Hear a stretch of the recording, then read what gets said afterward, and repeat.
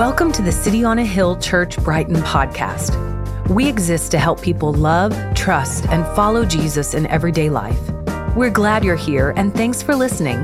More information on the life and mission of City on a Hill Church can be found at coahbrighton.org. That's COAH Brighton.org.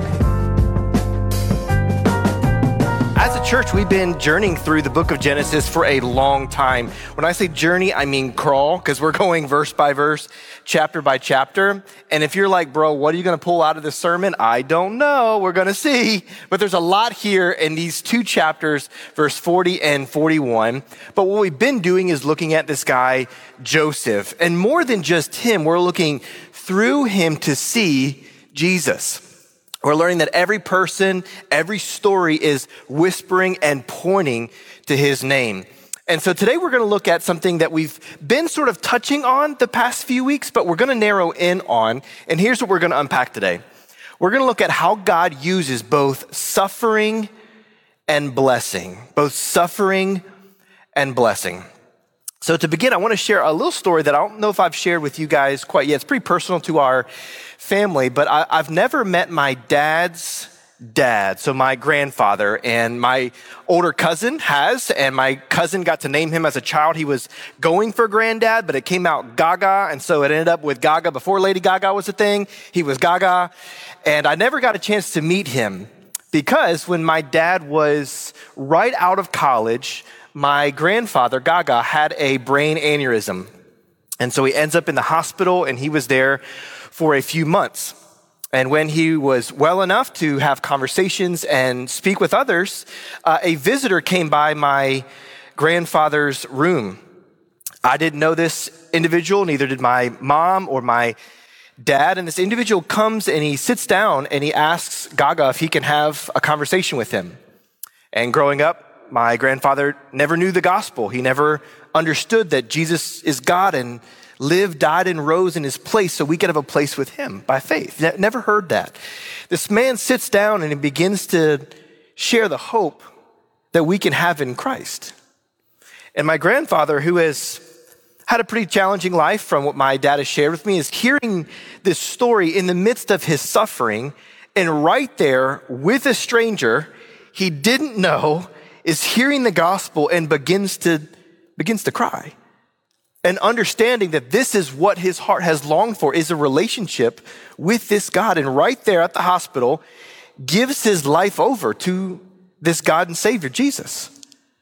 This man, at the end of the conversation, prays for my grandfather, leaves the room, and we never hear from this guy, see this guy ever again.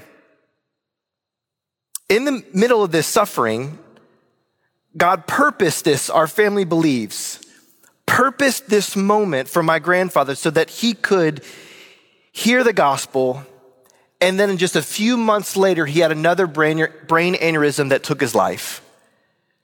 This first area of suffering, we didn't believe that God did that to my grandfather, but we believe that he allowed it for the purpose and used it so that this man, for whatever reason, felt like he could come and share this with my grandfather, and he trusted and believed in Jesus. From that, my dad was pretty stirred in hope. My dad was a new believer himself and had been having conversations with his dad and was always nervous about sharing his own faith. So my dad has these last conversations with his dad, and so their relationship was a bit challenging, but finally they sort of became brothers in Christ in this time. And my dad, from this, was blessed through this area of suffering. My dad began to share his faith more, seeing the transforming power that God can have in a person's life. And so it's in this story of pain for my grandfather and our family story that God both used suffering and blessing.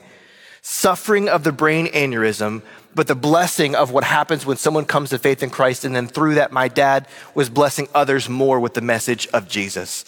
Guys, that's what I want us to see today, is that no matter what suffering you're in, no matter what you've circumstantially faced this week, this month, this year, you're not alone in your suffering.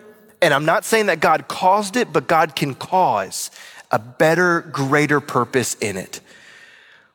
So today we look at the life of Joseph, and we see great suffering. God used it for great blessing. So let me give you the backstory on Joseph. If you're new, Joseph has got 11 brothers who hate him. Okay, Joseph is the family favorite. Jacob gave him this really cool, I guess it would be like a 90s Bulls starter jacket or the member jacket, depending on how old you are. That was like the cool jacket back then. And so Joseph gets this coat of many colors. He's the favorite child. His brothers hate him for it. So his brothers make up this plan and they say, hey, let's take Joseph and let's kill him. Brother Judah raises his hands like, wait, let's not kill him. Let's sell him for profit. And so indeed they throw him in a pit. Some caravan comes by and they say, hey, let's sell him too. They get some money. They go back home and say, hey, Dad. They make up a lie and say, hey, Joseph is dead. Joseph then is sold into slavery. He ends up in the palace of the home, serving well. And then a lie comes against him with Potiphar's wife. She makes up an accusation and a claim that's not true. He ends up in prison, in suffering. And that's where we pick up today. If you're with me, let's go ahead and look at verse 20 of last week. And here's what it says. It says, and Joseph's master took him and put him in the prison. And the place where the king's prisoners, though, were confined there. And he was there in prison. But the Lord, this is always true of what we see, the Lord was with Joseph and God showed him steadfast love. Guys, here's the first thing we're going to see today. In our suffering, God positions us towards others in need. Verse 1 starts like this of this week. So sometime after this moment where he's thrown into prison, sometime after this, there's a cupbearer that shows up, verse 1, of the king of Egypt. And the Pharaoh's baker shows up, and they both committed an offense against the Lord, the king of Egypt. And Pharaoh was angry with these two officers, the chief cupbearer and the chief baker, and he put them in custody in the house of the captain of the guard, in the prison where Joseph was confined. The captain of the guard appointed Joseph to be with them, and he attended to them. He was caring for them and their needs. And they continued for some time in custody. Guys, notice a couple things in this passage, just in a couple of first verses here. Notice that Joseph himself is in an awful situation. He was in slavery. Things started working out somewhat well for him. A lie came about him about what he didn't do. He ends up in prison. And I would just want to wipe my hands and just be done with people. I'd be over everything. I don't want to talk to anyone. I would just be angry at the world. But in this moment, God uses his suffering and positions him next to other people who are suffering. And what do we learn that Joseph does? He begins to attend to them. He begins to care for them. Yes, he's overseeing them, but he begins to press into them. And what we learn here is that in our suffering, God is using it to position us towards others who need hope as well. Church, do you realize this may be hard for us, but we often ask the question, God, why am I suffering? But I want you to ask a different question. Is God, how can you use it? Maybe we won't know all the specifics of why am I suffering, but I want you to ask God, how can you use this suffering? And what we'll learn, church, is that your place of suffering may be the very platform of service to another. And it's through that there is goodness that happens in you. There's a blessing that happens to others. And that's what we see happen here. Guys, it's with this story in mind. I was reading a few articles about missionaries throughout the world, sharing gospel in the really hard and unreached areas. And I came across an article about a Czech Christian named Peter Jasek. And he did this mission work in Sudan in 2015. He travels there and they recognize that he's sharing the gospel, he's sharing the Bible, he's loving people. He's not like shoving it down people's throat, but he's introducing them to Christ. And so he is arrested and he's thrown into prison in Sudan, one of the most least reached and hostile places for the gospel. We love the Sudanese people, but the government works in such a way that it hates Christians and Christianity. So Peter Jasek gets thrown into prison, and he's thrown into prison with terrorists and extremists who hate Christians. He's there in prison with them, and they begin to mock him and laugh at him and joke on him. It increases to slapping and pushing and shoving. Then it ends with an all-out beating in the jail cell that he's in. He gets moved from that jail cell to another jail cell with murderers and rapists, and he's sitting there and he's being mistreated and harmed, and death is not too far from him. The other prisoners are in jail with him, and they ask the guards, hey, can we just waterboard him and help him renounce his faith? These are the prisoners' ideas. They say, yeah, let's do it. So the prisoners come together and they ask for a different cell where they can enter in and harm this man. This man begins to pray for those who are harming him. He's praying for his prisoners. He's praying for the extremists. He's praying for the guards. And through this 2-year period, he finally gets released in 2017, but beating after beating, he's praying, he's sharing, he's loving, he's encouraging with the gospel. And through this time, 40 prisoners come to faith in Christ in Sudan. Do you think that was by mistake? Was maybe the trip he took in 2015, was that goal? Or is that how God used it for his glory and others' good? Enemies turned into brothers in that prison. We see that his suffering, God used it to position himself towards others who were in need. And that's exactly what's happening in Joseph. Let me ask you, guys, what suffering have you been through recently? And we talked about in previous weeks that yes, God uses suffering in such a way to draw us closer to him. And we said, guys, that suffering, sometimes you just can't know things about Jesus. You can't know certain depths about him until you go through the darkest of places. We also learned that in suffering, God can do something in your heart to grow your character or grow your comfort with God that maybe wouldn't have happened without suffering. But this week we're saying maybe God wants to use that suffering to serve others. So guys, think about what suffering you've been through, what hardships you've been through.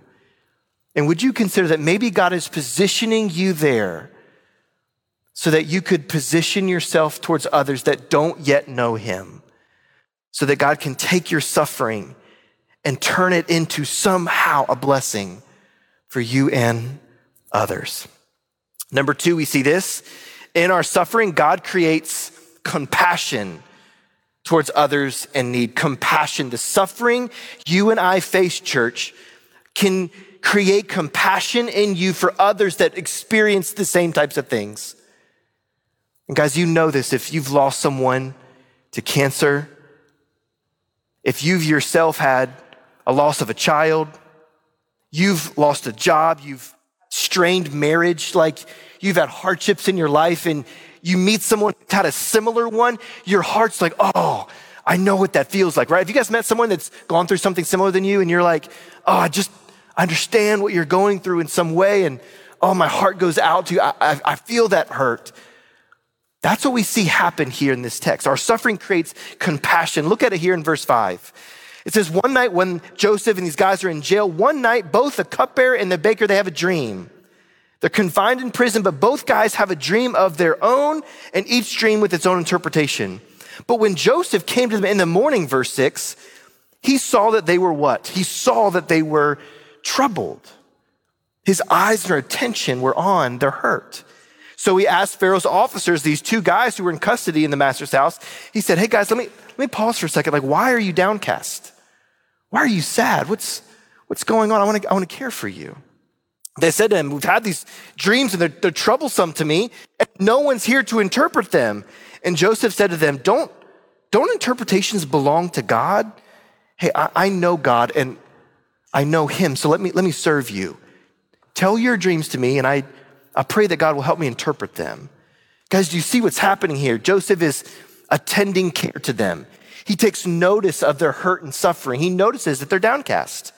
And he takes the time to ask them, why are you downcast? And then he asks, hey, would you tell me this? Would you tell me your area of pain so I could care for you? Guys, you notice that in Joseph has been in prison. Joseph has been abused and hurt by his brothers. They sold him into slavery after they beat him up and they threw him in a pit, abandoned him, rejected him. he heard them plotting murder, and the best outcome was that they sold him into slavery and not killed him. He heard these conversations. It's in this suffering, he looks over and says, hey, I can see you're suffering too. And that experience that he had with his brothers creates compassion for these two men. And what happens in this moment is something beautiful, and something that only gets produced in the soil of hardship. Guys, it reminds me of some of my two really good friends, and you guys might have met them. Have you met Jeff and Abby Johnson from Koa Brookline? Raise your hand if you guys know them. Jeff serves as a lay pastor at Koa Brookline. And Jeff himself would tell the story of his own personal adoption when he was young and his sibling, and how that was a challenging story and path for him. It was hard and it was challenging for him as he's growing up and he's learning his story, and his parents are trying to navigate things, and he's grappling with some things of his past. And all of these years of suffering and hardship with his story and his own adoption created a compassion in him for foster care and adoption. And while my wife and I were over at Brookline, like some of you were when you helped us start this church, we spent time with them as we were navigating our beloved little daughter's foster care and adoption story. And we begin to hear from him, pull pieces from his past about how God had met him in those places of hurt and pain. And he's recounting story after story as he learned about his upbringing and what had happened and the challenges there. And it created compassion where he says, I want to foster and adopt. I want to step into the same pain that I was in to help another, bring them peace. So Jeff and Abby began to start their foster care and adoption journey. And with their other daughter that they had, their family worked together to adopt another child. And Jeff has a unique way with his wife, Abby, to love and nurture and care with compassion this girl. And Jeff would share with you some of the story from his past and her past. They line up in some ways that he's able to minister out of that hurt. And I want to share again, do you see how in our suffering, God creates compassion towards others in need? So again, if you're asking, God, why is this happening? And why is this suffering? I want to share maybe not why, an answer to why, but it's how he wants to use it. How he wants to use it. In the past couple weeks, we talked about how it's going to be used for you for good. And now this week is all about how it's being used for others for good. So that's what we see in our suffering. God can create compassion towards others. Number 3, we see this. In our suffering, God moves to serve others in need. In our suffering, God moves us to serve others in need. Guys, you realize in verse 8 there, it says this. The men in jail have said that, hey, we have dreams, but there's no one to interpret them. There's a need on the table. There's a challenge that they're facing. And guys, there's people all around us that find themselves in a similar place. They might not have a dream that they don't know how to interpret, but there might need some other interpreting about the circumstances in their life. Because all around us, people are often struggling to interpret what has happened to them, the purposes and reasons, the circumstances. We're all searching, and they're all searching for meaning and purpose in the struggle. Everyone's looking for answers of why did this circumstance happen? Why does this keep happening to me? Why would God allow, if he's real, why would he allow something like this to happen?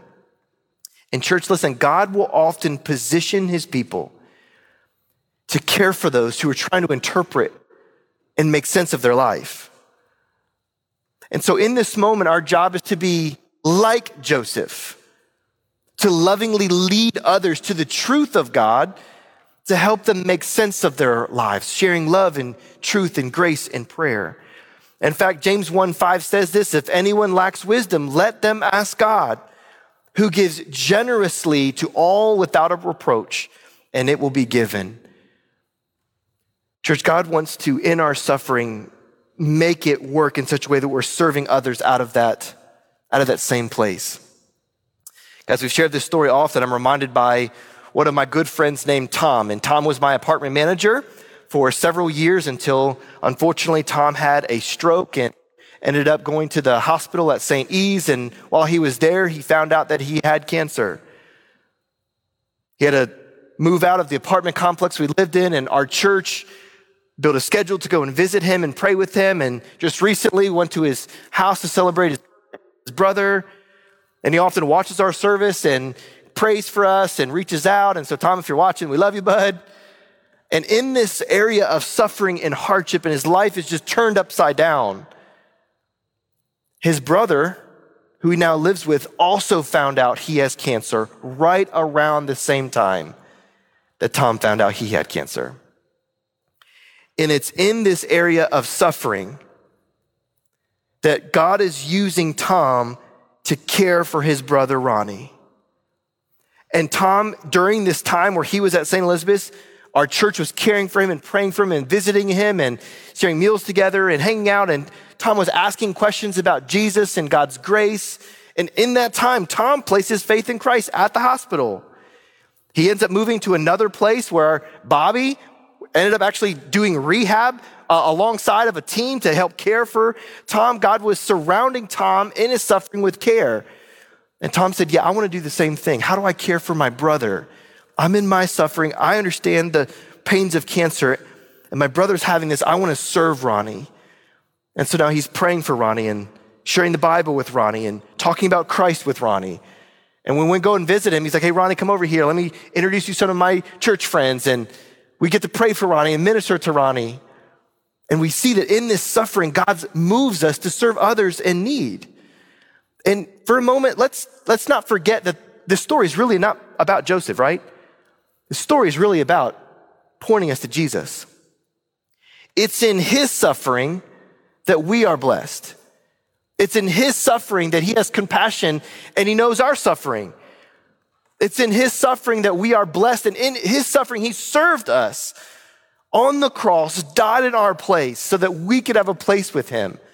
This story is really pointing us forward to Jesus, where Jesus is in the pit of the cross, in his own abuse with people that were supposed to love him.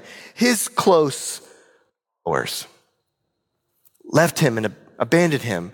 And it's in Christ's suffering that he serves us, so we can be filled with his love and then turn around and serve others. Do you see how the story of Joseph is really pointing us to Christ? Joseph's not the hero here. He's pointing us to the real hero. He's pointing us to Christ. Now let me take a moment and pause on the concept of dreams for a second, okay? We'll kind of take a quick minute, and we've got to ask ourselves, what do we do with these dreams here, Aaron? Because you haven't brought this up through Genesis, but we got lots of people having some dreams here, okay? We've seen Abraham have dreams from God, Abimelech, Jacob, and Joseph. That's 4 people in this introductory book of the Bible have dreams. Then we see the cupbearer and the baker and the Pharaoh have dreams. Then if you read more in the Old Testament, Samuel and Solomon and Daniel have dreams. Then Zacharias and Joseph, Pilate's wife, Ananias, Cornelius, Peter, Paul, and John all have dreams. And so you're like, bro, I need someone to interpret my dreams, because I'll be doing some crazy stuff in them dreams. And you might be thinking, okay, hey, Aaron, does God speak through dreams still now? And if so, don't I need them to be interpreted? And so that's the question, is does God still speak through visions and dreams today? And so here's what I would say personally. Here's what I would say. I would say God can speak in whatever way he wants to. God has used a donkey to speak, and quite frankly, if God can use me to bring his word, he can do anything he wants to do. But we would say, yes, God can speak through dreams, but yet not as commonly. Because here's why, let me share you. When dreams were really common in the Old Testament scriptures, we see this. Dreams were somewhat necessary at that time because God's written word was not yet complete. And so they were unaware of what God's will, ways, and words were. And so God had to give a special revelation to them. So he gave them dreams and visions because God's word wasn't in place where they could open it and know, oh, this is God's will. Second thing, we also see that dreams were often common of how God would lead his people. And so God would lead them to this city or this country or to do this with their life. So God would use a dream to lead his people, where we see that God can still do that today, but God uses his word, his Holy Spirit that now lives in us, which was different than the Old Testament. And God uses his word and his will and his people to help lead us. So therefore, dreams at this time was actually a means for God to communicate his words and his will. And so we see that dreams are not as common nowadays because here's what we have in play for us sitting in this room. We have God's book, we have God's people, and we have God's gospel. And here's what I believe. If you read the book of Acts, you see lots of miraculous signs, don't you? You see miracles and visions and healings. And I believe those are still true today. Still true today. But they are most prevalent in places where what? Where God's book, God's people, and God's gospel are not as prevalent. Does that make sense? Where we see those miraculous giftings and visions and dreams is because God's book, God's people, and God's gospel are not as prevalent. Can God still speak through dreams today? Yes, he can. Absolutely, he can. But where should we look to understand God's will in the word, in the scripture? In fact, that's what the Bible even says in 1 Thessalonians 5. It says this, it says, do not despise prophecies. Don't despise visions, dreams. Don't despise them, the Bible says. It says, but you got to test it. You got to test it. Well, what do you test it? According to what? According to God's what? Word. According to God's word. Now listen, if I have a dream tonight that let's say Matt Daniels and I have sushi and Matt knows I can put down some sushi and my belly's kind of rumbling and I got one that's a little more raw than it should have been. And I have a dream that I should run over Matt with my car the next day. And I call up Jordan and say, hey, Jordan, I feel like the Lord is telling me to run over Matt. Most days Jordan would say, don't do it. Don't do it, Aaron. Don't do it. But how would I know if that was from the Lord or not? Jordan would say, Aaron, come on. A, you're crazy, and B, God's word values human life. And it values because we're made in God's image. And Aaron, the Bible tells us not to murder, not to harm. Aaron, your dream was not of God. Don't go to the sushi place anymore. Right? So every dream and every prophecy, if you feel like God has spoken to you, got to test it with the scriptures. If it doesn't align with God's word, it's not God's will. You guys with me? It's not in God's word. It's not in God's will. Now, let me tell you a freak story, and then we'll just act like it didn't happen, okay? One time in my life did I feel like I had a dream from the Lord. All my conservative, reform people just put on double seatbelts, bro, what is about to happen? But hear me out. One time in my life, our family was praying through a decision. This was when I was not yet married to Emily, but my mom and my dad and my sister were all praying about a decision of someone's marriage that we're very, very, very, very close with. And we had spent time with her and this gentleman, and we certainly didn't feel like something was quite right. And everyone's free again to make their own decisions. And I'm not telling someone who can get married or not get married, but there was something kind of off about his person. And he always wasn't telling the truth and he was shading things. And it just kind of felt like an off kind of vibe. And we didn't really understand what it was. And we'd talk about the faith and he'd kind of skirt around it. But then he'd be like, oh yeah, I'm a Christian. And we'd kind of talk about his life. And we always things were just always hidden. His money, his past, and everything just kind of felt off. And so I was praying for this couple that I very much loved and very much spent a lot of time with. Literally, I had a dream every night in that same week. And it was the same recurring dream about how that marriage would end off. 5 to 6 nights in a row, back to back to back. I'm like, hey, I don't know exactly what to do with this dream, but it seems like God is trying to communicate something to me.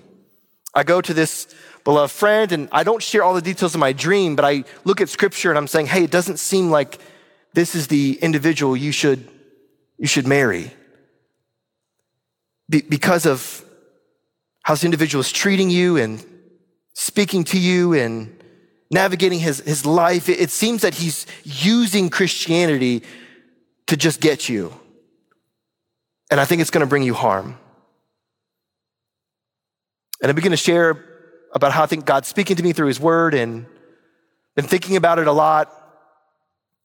This person's life begin to kind of speak to them as well. And they sort of reject the counsel of scripture and reject this dream. And everything that happened in that dream was that person's life 8 years later. They're no longer together. There's an absolute train wreck of relationship. There's restraining orders and tons of lawsuits and just absolute disaster. Everything we thought that wasn't right was in place.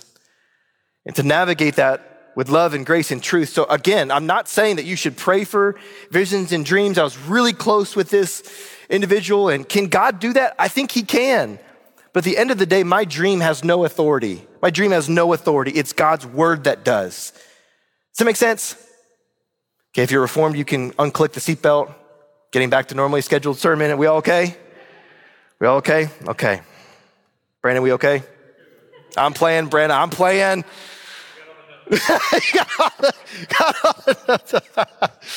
I love this church. Let me come back and pastor next week, okay, guys? Okay. So let's summarize then the dreams that are in this passage. Okay, what's actually happening here in these dreams at this time, okay? The cupbearer, he has this first dream, and he sees a vine. I'm summarizing for you. He sees a vine, and then on the vine are 3 branches. And then from the branches shoot forth these clusters of ripened grapes. So in the dream, he takes the grapes and he presses the juice into Pharaoh's cup, and then he gives the cup to Pharaoh. Joseph takes the dream, he prays about it, and God responds and he says, hey, listen, those 3 branches, that represents 3 days. And in 3 days, Pharaoh will lift up your head from this jail and he'll restore you to your job as an official cupbearer. And when that happens, Joseph says, don't forget about me. Remember, I'm here. Can you help me get out of jail? So then the baker's like, whoa, hold on a second. You see in verse 16, he's like, oh, that interpretation's favorable? Okay, I'm willing now to share my dream. So then the baker steps up. He's like, hey, Joseph, listen, I had a dream. The 3 baskets were stacked up on my head, one after another. But the basket on the very top had baked foods for Pharaoh. But birds were eating off of that top basket. What do I make of this? Joseph takes the dream, he prays, God responds. The 3 baskets, Joseph says, represents 3 days. In 3 days, Pharaoh will also lift up off your head from your shoulders. And you're like, what? Completely different interpretation here. In 3 days, Pharaoh will lift up your head as well, but from you. And then he's gonna hang you on a tree. And then birds are gonna eat your flesh. I'm just telling you what the Bible says. Like, that's the dream. Then the chapter ends with both of the dreams actually coming true, as Joseph had said. The baker was hanged, the cupbearer was restored to his office, and then this is what's so sad and sobering in verse 23. The chapter ends this way: yet the chief cupbearer did not remember Joseph, but he forgot him and forgets him for 2 whole years. Let's pause there for a quick moment. I think some of the greatest areas of hurt that happen in church world is when you give your life for something and you serve so hard with everything you have, and then people forget about you and they don't care for you and they just use you. Church, I know that as your pastor, I have not done this perfectly or well. In some capacity, I'm asking for forgiveness and saying, hey, there are times where I feel like hey, can you serve at this thing? Can you help with this thing? And then I forget about care, how you're doing, how's your life? And so through this, my heart seeks to repent and say, I can't just use people and forget about care. And church, you might feel similar in your own spheres. Maybe it's your marriage and how you serve them and you don't feel like you're cared back, or maybe it is in a church context or it's in a work context. You're pouring out your energy and your time and your boss doesn't notice or care about you. And this can be a real big area of hurt for Joseph. He's in jail, he's caring for this cupbearer, he's loving them, he's attending to them. He asked them, why is your face cast down? Let me care for you. Hey, you got this dream, I can pray for it and God will answer. Just remember me when you leave. Cupbearer leaves, forgets about Joseph. And then that chapter starts with, after 2 whole years. Guys, if you've been hurt in an area of suffering, I don't want you to give up. I don't want you to call quits. In this suffering, Joseph has been tremendously hurt. But he looks to his past and he knows that if God can use the pit and the prison, then he can use rejection and someone forgetting about him. So Joseph doesn't quit loving the Lord, trusting the Lord. I don't want you either. No matter what pain you're in, continue to trust him. So chapter 41 then begins with Pharaoh having his two dreams. Pharaoh says that he's standing by the Nile River in Egypt, and behold, 7 big plump cows come out of the river, and they feed on some reed grass nearby. But then the dream, another 7 cows, this time they're thin and ugly, come out of the river, and they eat the first set of 7 cows. Then Pharaoh wakes up. He's like, bro, don't go eat sushi with Aaron anymore, is what he says. Freaks out for a second, calms down, gets a glass of water or something, goes back to sleep. Then the second dream happens. Pharaoh then sees 7 ears of grain and good, and they're growing on a stalk. Then after them sprouts 7 more ears of grain. But this time they're thin and they're diseased by the moisture from the east wind. And then the dream ends with the 7 thin ears swallowing up the 7 plump ears. Then Pharaoh wakes up. Pharaoh calls out for help, like we often do when circumstances are challenging, when we can't make sense of life. He calls out, he Googles, he reaches out to anyone. And verse 8 says, in the morning, Pharaoh was troubled, verse 8, and he sent and called for all the magicians of Egypt and all of its wise men. Then Pharaoh told them his dream, but there was no one who could interpret them to Pharaoh. Let's pause for a second here. Far often, we look in the wrong places for the right answers. Far too often, we're looking in the wrong places for the right answers. And that's what Pharaoh does. He calls kind of everyone that's a magician and the wise men and anyone, and he looks everywhere but up. God, what are you saying to me? What's happening? How do I understand my life? He doesn't press into godly counsel, he presses into some ungodly counsel.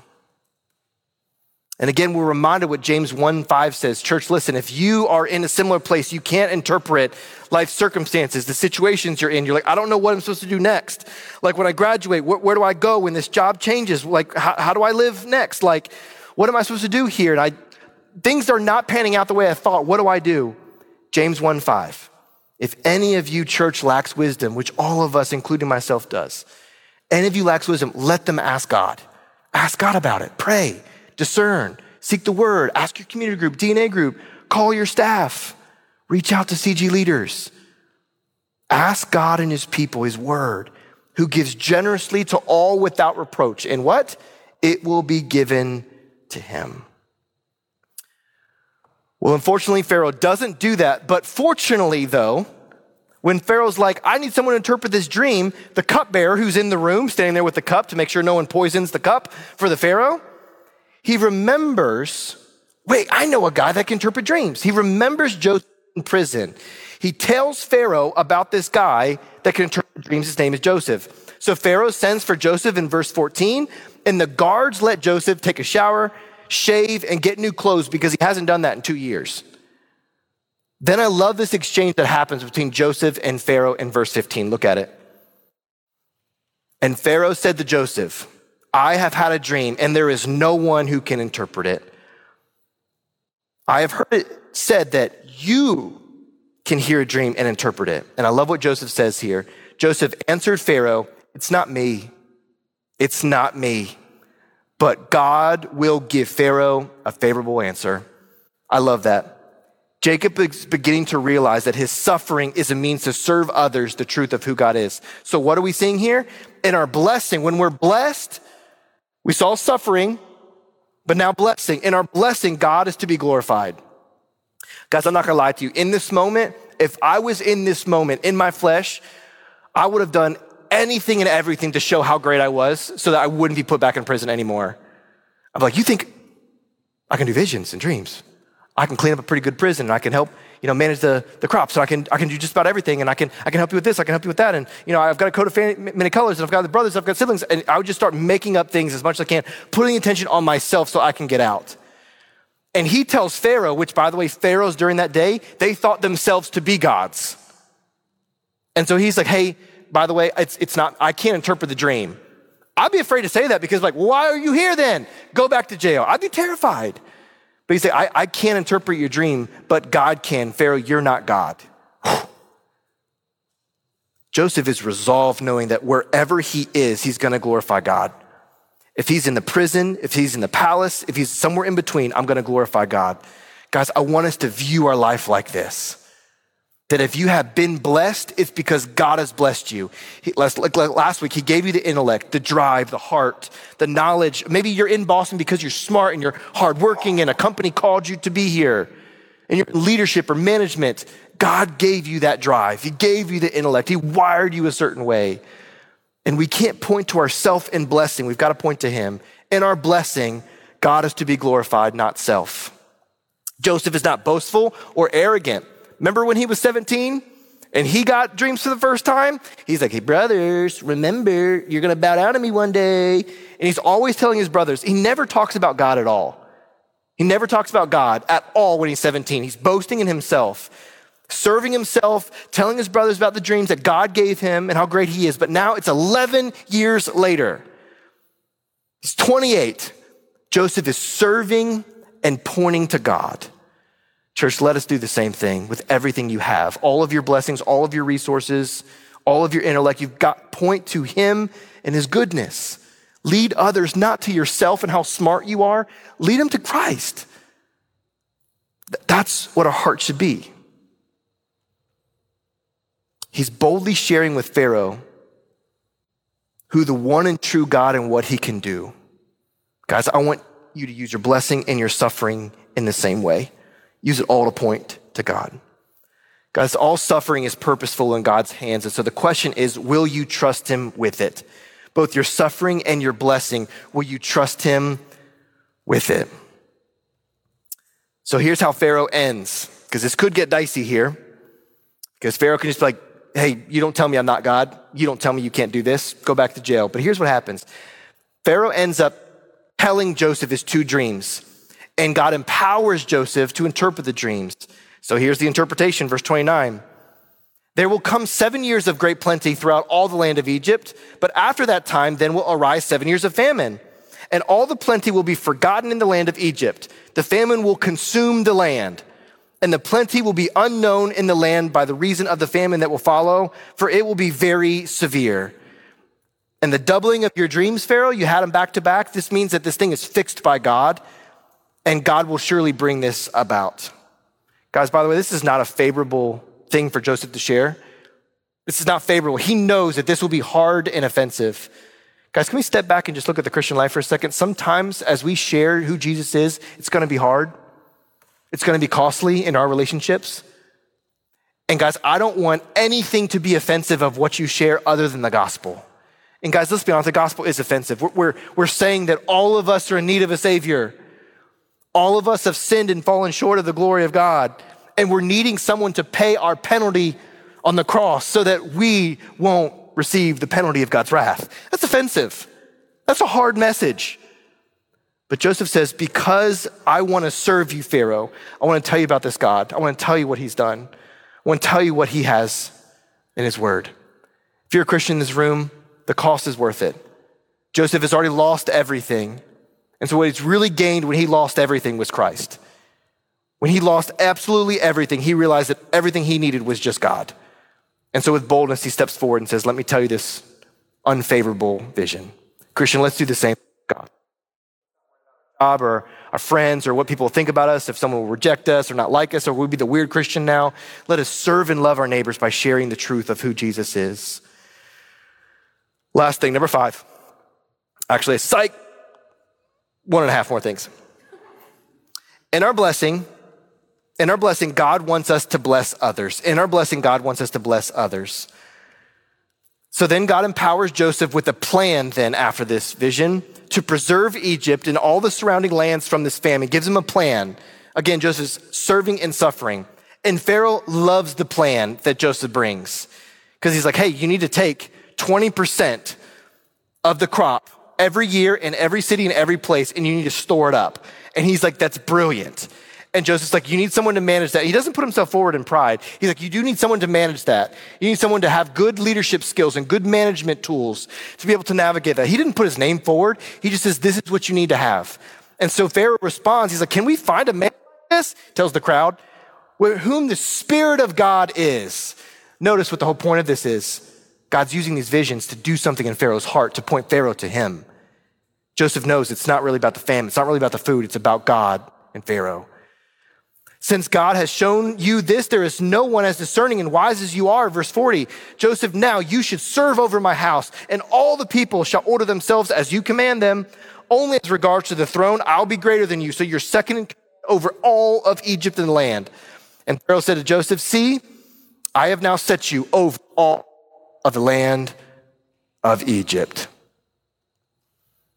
From the pit to the prison to the palace, all of this suffering was working in a way to set up Joseph in order to preserve life, his family, and the line that would lead us to Jesus. All of this suffering had a purpose, this final aha moment. That's why, God, all of this has happened. And guys, God might not give you the aha moment, but would you trust him if he doesn't give it to you? Is he still good enough if you don't know why you suffer like you have? Would you still trust him knowing that the ultimate suffering at the cross was where your ultimate need really was? It's not an answer, it's a person. What you really need is not an answer to your suffering. You need a person who suffered like you. He suffered in your place for you and will one day bring you to heaven when you trust in Jesus, and he'll remove all suffering. That's what you need. You don't need an answer, you need a person. And so in Joseph's blessing, he begins to bless others, and he's serving Egypt. Verse 56, so when the famine had spread over all the land, Joseph opened up the storehouses and he sold to the Egyptians, and he arranged the selling of goods here, for the famine was severe in the land of Egypt. Moreover, all of the earth came to Egypt to buy grain from Joseph because the famine was severe over all the land. Guys, he is blessing others with what he's been blessed with. Yes, he's still a slave, by the way. He's still not in his home country. He's trying to make what's best and say, God, why do you have me here? I hate my job. I hate my life. I hate what's going on. But God, I'm not going to let that thwart your plan for me. What do you have for me in this, God? I'm going to serve you. I'm going to love you. What do you want from me? I'll do it. Willingly, joyfully serving. And so he takes his position and he starts blessing others and blesses all of the land of Egypt. He's working hard. Guys, he never would have guessed. He never would have guessed this when he was sitting in the pit when his brothers threw him in there and plotting his murder. He's like, what's going to happen next? He had no clue that God was arranging all of this so that Joseph would be blessed to be a blessing. Church, let me ask you, with what you've been given, your time, your talents, your treasures, your skills, are you using those blessings to be a blessing to others? Think about your money. How much of it do you use to over frivolously spend or freakishly save because it's your security? Or is what's been given to you a blessing to now give to others? Think about your time. This is what our family struggles with often. How do I use my time in a way that's not just selfish when I'm tired or weary? Yes, I need good rhythms of rest and Sabbath. Yes, those are good and godly. But also when I'm resting, am I just watching Netflix, or am I having a good conversation with my wife, or playing with my kids, or we're going out for a walk? Guys, whatever you've been blessed with, are you using it as a blessing to others? Guys, God has redefined suffering. He's redefined it, and he wants to use it for our good. What hurts us can often shape us and form us more to Christ, and we have more joy in it through the suffering. Guys, some of you might have gone through the toughest and hardest of things, and I want you to hold on. Guys, you might not have answers or understanding about what happened or why it happened, but you have a person who can hold you and care for you in it, and then purpose it. It doesn't become your identity.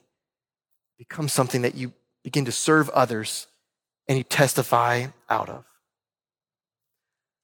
Last thing, In our blessings, last thing, God points us to his grace and foreshadows the glory of heaven.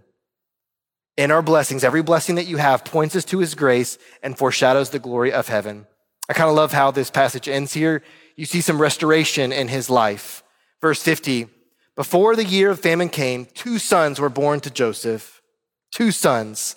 He marries this woman and he has these children.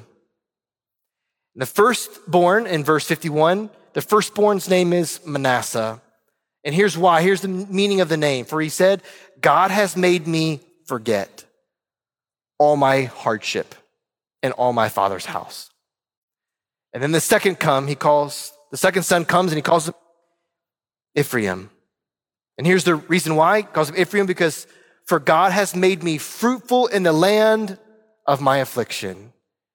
All of this is grace. He gives these children who brings joy to him and brings family where he didn't have family before because his family abandoned him. He gives him a new family where God wipes away his tears. He forgets the affliction. What's this pointing to? It's a foretaste, it's a foreshadowing of heaven. Through this passage, we see that all blessings are pointing us to something about God and something about heaven. The joy that a possession might have points us to the one who gives all good gifts. It's God himself. This passage is pointing us to the hope we have, Christian, if you're in Christ, that you have a new family in God as our Father, and your brothers and sisters are your family in Christ, and in heaven, every tear is wiped away. Death shall be no more, neither shall there be mourning nor crying nor pain anymore, for the former things have passed away. All of this passage is pointing to Christ and the glories of heaven. God's restoring things in Joseph's life. In church, if you're hurting, if you're suffering, God's gonna restore it. You're not gonna be left in your depression, your anxiety, your wounds from the past. You won't be left there. You will not be left there. God will restore things through the course of your life. And if not, for whatever reason, in heaven will be a full restoration for you. This whole passage points us to Christ and glory. Guys, in fact, it points to Christ so much that this passage really centers in on Pharaoh as king. But church, we know that there is a better king than Pharaoh. Church, there's another king who pulls us out of the pit of prison. There's another king who rises us up and seats us up with him in the heavenly places and palaces. There's a king that appoints us into his fellowship. And it's not through our work or if we can interpret something. It's all through his work of the cross. There is a king who is all seeing and all knowing and all wise and who needs no interpreter. There's a king who's actually dreamed of through the passages of scripture and not just one who has dreams. He is the King of Kings and Lord of Lords, the blessed and sovereign one. He is Jesus Christ, our God and King. All of Pharaoh, all of Joseph points us through the Old Testament into the New Testament, into Christ, who is really the Savior of all the lands. And as we come to his storehouse of grace, we don't just get grain, we get forgiveness and love and family in the famine of sin, emptiness, and desperation. Joseph and Pharaoh points us to the cross. Here's what we see in Ephesians 4, which parallels this passage so well. But God, being rich in mercy, because of the great love with which he loved us, even when we were dead in our trespasses, he made us alive together with Christ. It's by grace, church, that you're saved, and you're raised up with him and seated with him in the heavenly places in Christ Jesus, so that in the coming ages he might show the immeasurable riches of his grace and kindness toward us in Christ Jesus. For by grace you have been saved through faith, and this is not your own doing. You're saved by the gift of God, not a result of works, so that no one may boast. For we are his workmanship, created in Christ Jesus for good works, which God prepared beforehand that we should walk in them. This passage parallels Joseph's life. Everything that we've been through is God crafting us and molding us into his image.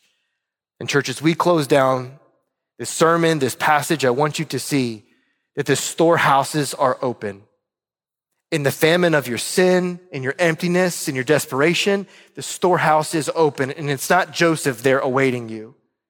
It's Christ, offering hope and salvation to anyone in any land to come and place their faith and their life in him. If you've not done that today, would you simply turn and trust in Christ's life, death, and resurrection in your place so you could have a place with him? Let's pray.